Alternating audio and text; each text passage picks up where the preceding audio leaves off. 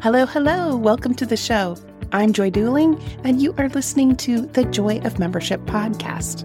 This podcast is for membership leaders. So we talk about strategies for attracting, engaging, and retaining members. But that's not entirely the focus of the show because, let's be honest here, there is no shortage of advice out there on best practices in membership. What we need to talk about is how to actually make those things possible in the real world. How to be absolutely sure that growth practices are going to stick. How to make those things easier, more consistent, and even automatic in some cases. Sound good? Then stick around because we're about to jump into it.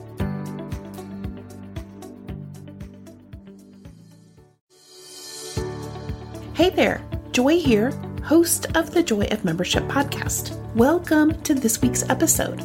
Before we jump in, I wanted to make sure that you know that I do a free live training most Thursdays at noon Central. It's called the CarePoints Difference. In this training, I share what CarePoints are, why they matter, and how to construct them so that what you're doing becomes more naturally attractive to those you serve. And equally important, there are ways to set up those CarePoints so that your membership becomes easier to run, which is critically important if you're running your organization with a lean team or with mostly volunteers. Providing a great member experience can seem like this thing that just automatically happens because you're, of course, committed to doing the right things for your members. But people get busy, balls get dropped, committee chairs change, and sometimes the right things simply don't get done. Intentionally designing CarePoints changes that, and the effect is magical. Your members will feel the difference, and you'll love the result. Faster joins, more enthusiastic engagement, and renewals that happen without hesitation. If you'd like to join me for the next training, you'll find the details and a sign-up form at joyofmembership.com/carepoints. I'd love to see you there. And now, with no further ado, let's get on with this week's show. Have you ever thought about the role that humor might play in your organization's culture? Perhaps in how you relate to members of your team or how you approach member services? Combining 8 years of comedy with 6 years of public speaking, David Horning is on a mission to help teams transform their cultures to better adapt to a changing world. David believes that humor is a great tool to relieve stress, challenge traditional leadership models, and have fun doing it. In 2019, he founded Water Cooler Comedy, a company offering corporate comedy shows, keynote presentations, training programs, leadership consulting, and more. He has appeared in comedy festivals and at comedy clubs all across the country. Plus, he hosts You Can't Laugh at That, a podcast about why it's okay to laugh at, well, anything. Hey, David, welcome to the show. I'm so glad you could be with me here today. Hi, I'm happy to be here. Thank you for having me. This is great. So let's start by sharing who you are and who you help. Yes, well, my name is David Horning. I am a speaker, I am a consultant, and I am a comedian. I help leaders step outside of the status quo and shift their narrative of what it means to lead using the skills of a stand-up comedian, which in a lot of cases, you don't think comedy and work go together, but really there are a lot of built-in psychological skills that a comic uses to connect with an audience, to connect ideas together, to listen to feedback. And the list goes on and on. And these are all skills that if leaders were to adopt them, not only could they make work more fun, but they could make it more rewarding, not only for themselves and for the people around them. So That's the uphill battle that I chose to climb. Well, I love that comedy angle, which is just one of the reasons that attracted me to having this conversation with you today. Because, first of all, I've been working with associations and trade groups for about 16 years now, and many of them have been doing things sort of the same way for decades. And it's really easy to get stuck in that. This is our tradition. This is the way we've always done things. And you have some ideas around how to break out of that sort of thinking. So could you just give us your thoughts about why organizations get stuck in the status quo and why they might be uncomfortable challenging that? Joy, the status quo is easy. It's the way we've always done things. We don't have to put any extra effort, any extra thought into keeping things the way they are. And if they aren't going poorly, then why would we want to change? And that's quite a toxic way of looking at things, especially now when the status quo has been so massively disrupted for so many people.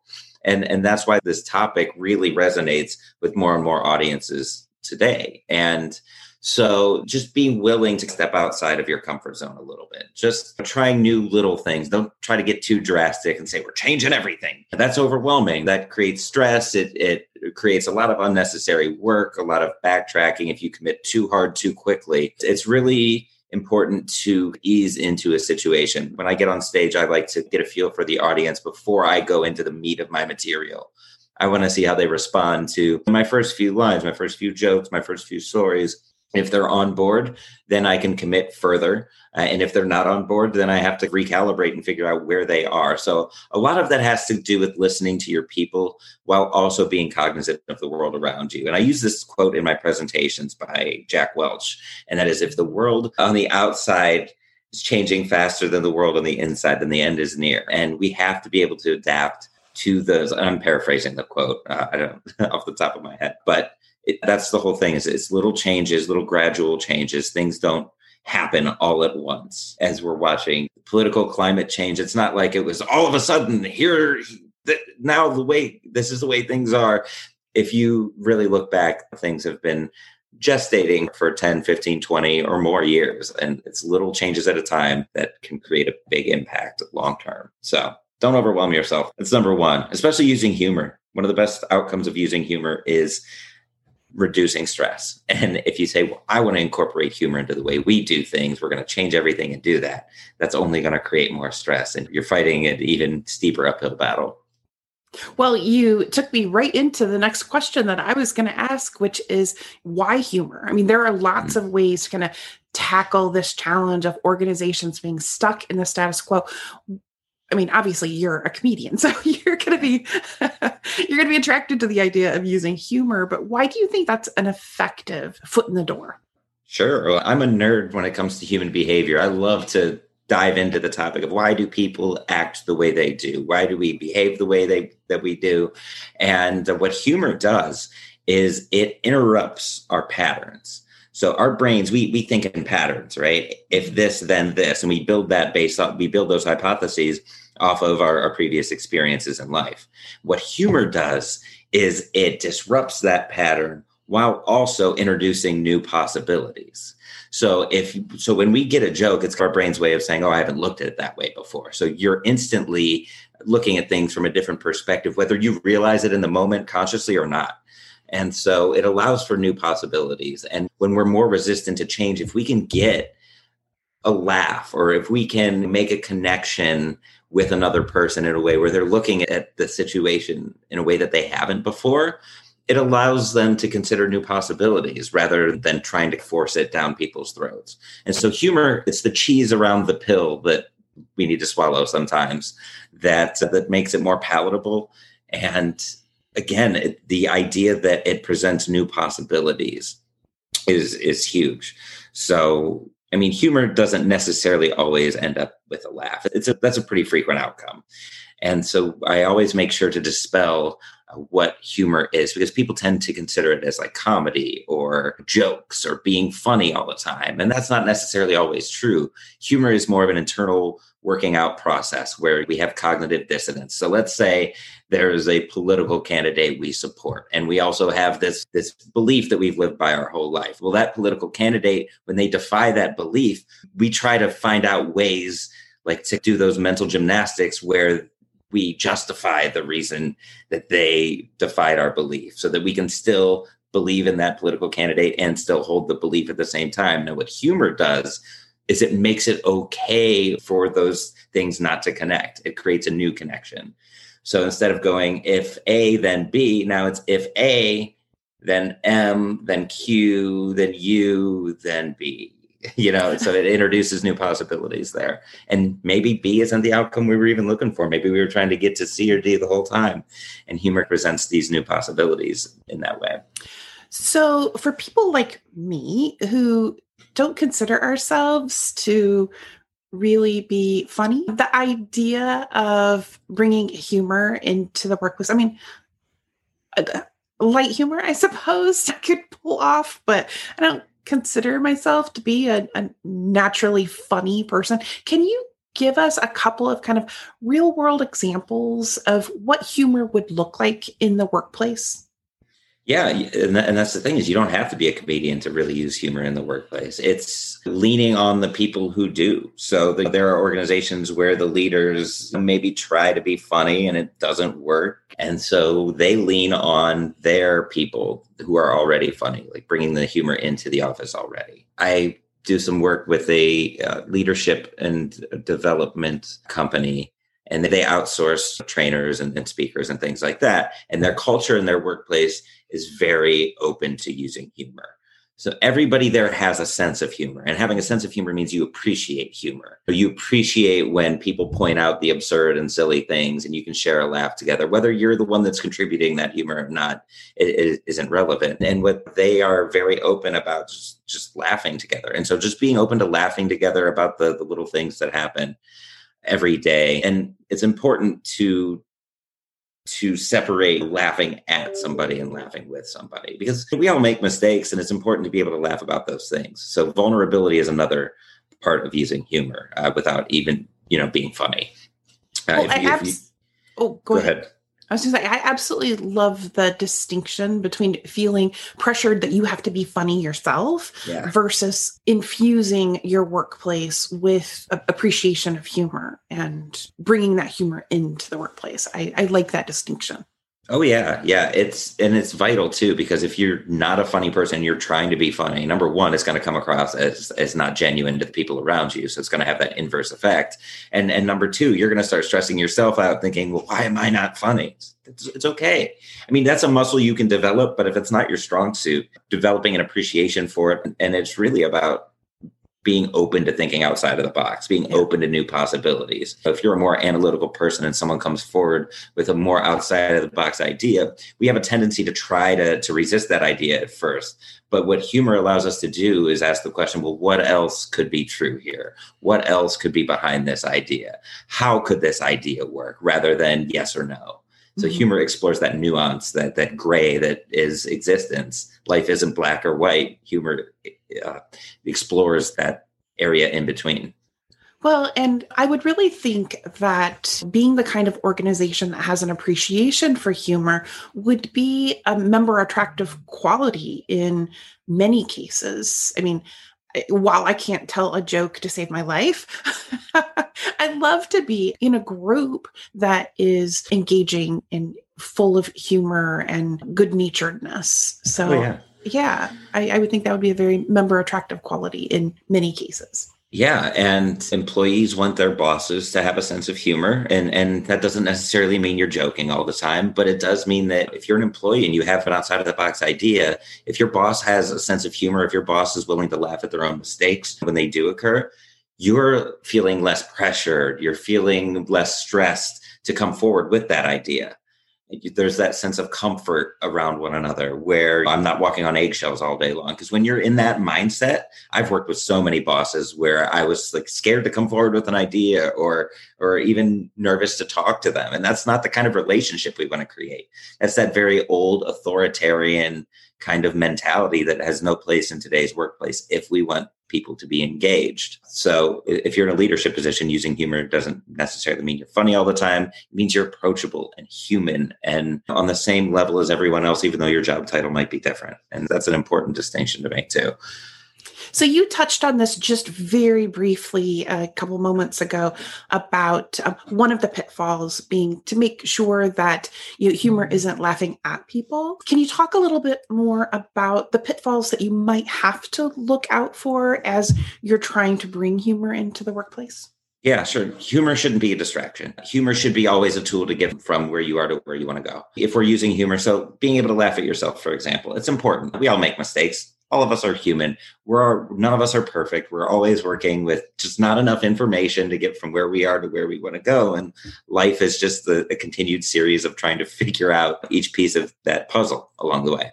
And so we're going to fall on our faces. But if we're just so self-deprecating that other people are feeling bad for us, and we're distracting from actually solving the problem, that can really demotivate people. It can really bring the temperature of the room down. We don't want to isolate other people. If you wouldn't say it with them in the room and they wouldn't either laugh along with you or feel better because you said it, probably don't say that.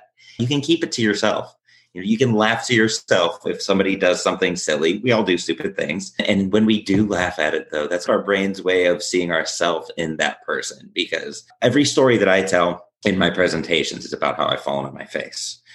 Because that connects with people. Everybody's done that. Everybody's doubled down on it. And everybody's, been able to look back. Not everybody, but in a lot of cases, it's important to be able to look back and laugh. And that's what I do is I look back and laugh because I see it as an important step in learning how to do things better. And so instead of focusing on how not to use humor, I try to shift the focus on the best ways to use humor. And it's to uplift. It's to break the tension without building tension. It's to break down those barriers and not build up barriers. Because when we laugh together, that's a very human experience. It builds trust. It builds a shared experience, a shared story together. And I mean, think about the people that you work with that are funny, but also work hard.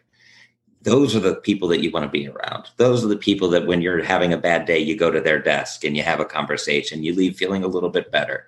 The goal of using humor in the workplace, one of the most important goals is you want to uplift those people. So even just asking that question, is this going to make their day better? That little self-assessment. If you pause, if you have to think about, will it? You can couch that. You can save that for later. Work it out if you think what you're going to say is really funny. And that's what a comic does too. A comic is just a professional at finding ways to poke holes in darker topics. But the goal is to have people leave that experience feeling better than they did when they got there. It might not always happen, but if you can get 95% of the audience on board with an idea, you're good. You've done it. That's successful. Well, what an interesting topic to just explore and think about as we try to bring change to our workplaces and change to our membership organizations. Thank you for sharing all of this. If an organization is interested in maybe diving more into this topic, do you have some resources or some suggestions around where they should start? Of course. I mean, you can always check me out on my website, watercoolercomedy.org. There's links to videos. There's links to my podcast. You Can't Laugh at That, which is NSFW, by the way. So make sure you have your headphones in when you're listening to that, because we do bring in professional comics and we talk about some of these touchy topics and what makes them funny. You can also follow my blog at davidhorning.wordpress.com. And you can find me on social media, Twitter at the David Horning. I'm on LinkedIn. I'm on Facebook. And I think that's enough plugs. I can sit here all day. You can read this post and do this and do that. And now you have homework. We'll get links to all of those things that you've mentioned in the show notes. So if people want to learn more about what you do and dive deeper into this topic, they can absolutely look for all those links there. Thank you, David, so much for being here and sharing a few minutes around your expertise and your comedy. And just really appreciate you being here. It's a pleasure to be here. Happy to share this information with as many people as I can.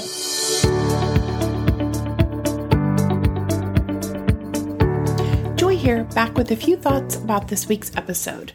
My conversation with David got me thinking about change and why it's so difficult for people and organizations to do. I believe change is challenging for several reasons. First, habits are strong and pervasive. The average person has far more habits than they realize. Each morning, you likely wake up and you follow the same routine. You take the same path to work. You think largely the same thoughts as you did the day before. Much of your day and night is a repeat of all of the days that came before. When you feel bored, you soothe yourself in the same 2 to 3 ways each time. You only eat a few foods regularly. You likely talk to the same people. Habits avoid thinking. They're done automatically. Anything that minimizes thinking seems to be your brain's preference. The fewer decisions, the better.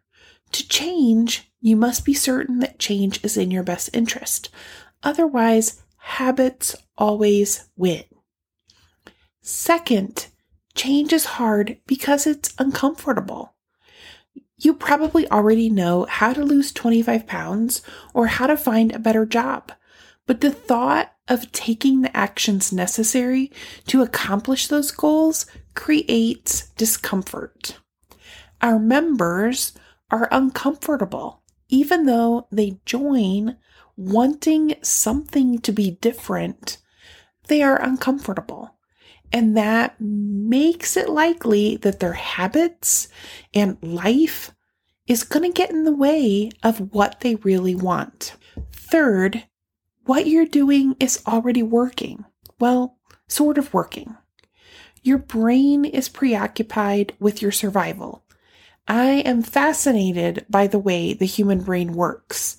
Our brains actually are programmed to resist change because what you're doing right now is allowing you to live, and any change could potentially lead to disaster. You might be unhappy today, but you're still alive, which your brain interprets as being successful. Fourth, you've likely tried to change in the past and failed. If you've tried to change several times and failed, part of you says, obviously, I can't change. What's the use in trying? Smaller changes are easier to accomplish and to maintain. So as we think about how difficult change is for all of us as individuals, is it any surprise that it's hard for board members and committee members and just regular members to create change? If you are intent on moving your organization forward and creating change in your member experience, there are a few things that you can do that might help. First of all, be prepared and expect that change will be challenging. Your odds of success improve if you're prepared. Have a plan.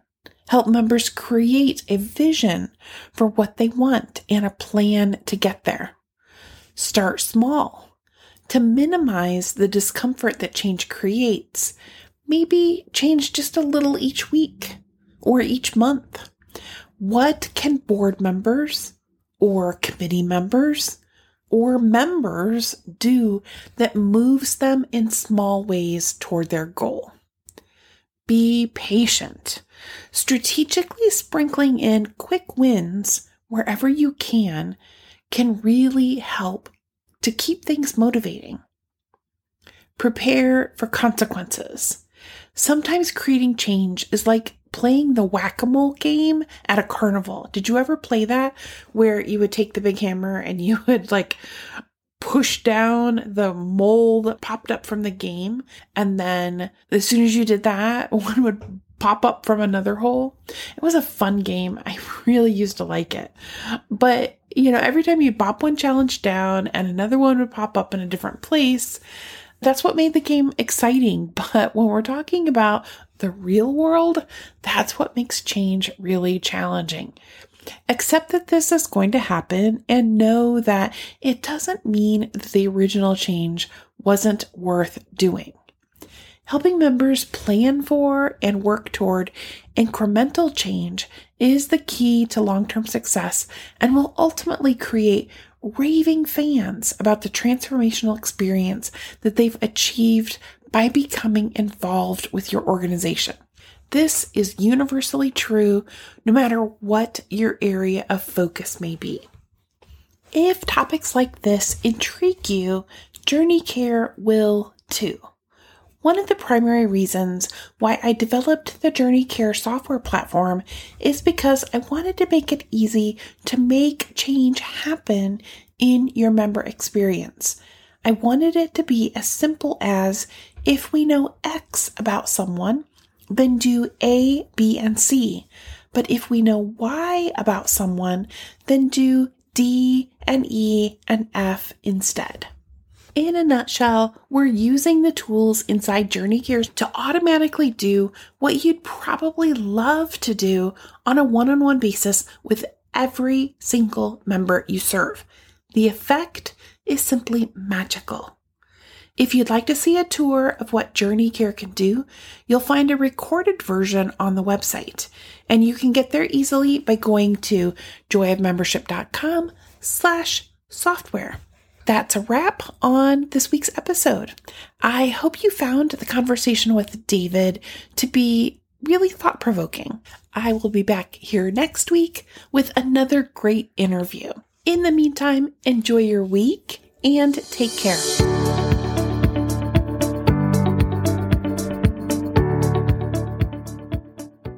Hey there, you made it all the way to the end. Bravo to you. I'm back in just one last time to remind you that there's a free one-page PDF available over at the website that shows you more than 20 ways that technology could be supporting your efforts to attract, engage, and retain more members. It's actually broken down into the stages of the member journey, so you'll know exactly where each piece fits. And everything that's on that one-pager can actually be automatically done for you with software that costs less than $1,000 per year. So if you haven't already grabbed it, you can get your copy at joyofmembership.com/tech. joyofmembership.com/tech. TECH. Have a great week, and I'll see you next time.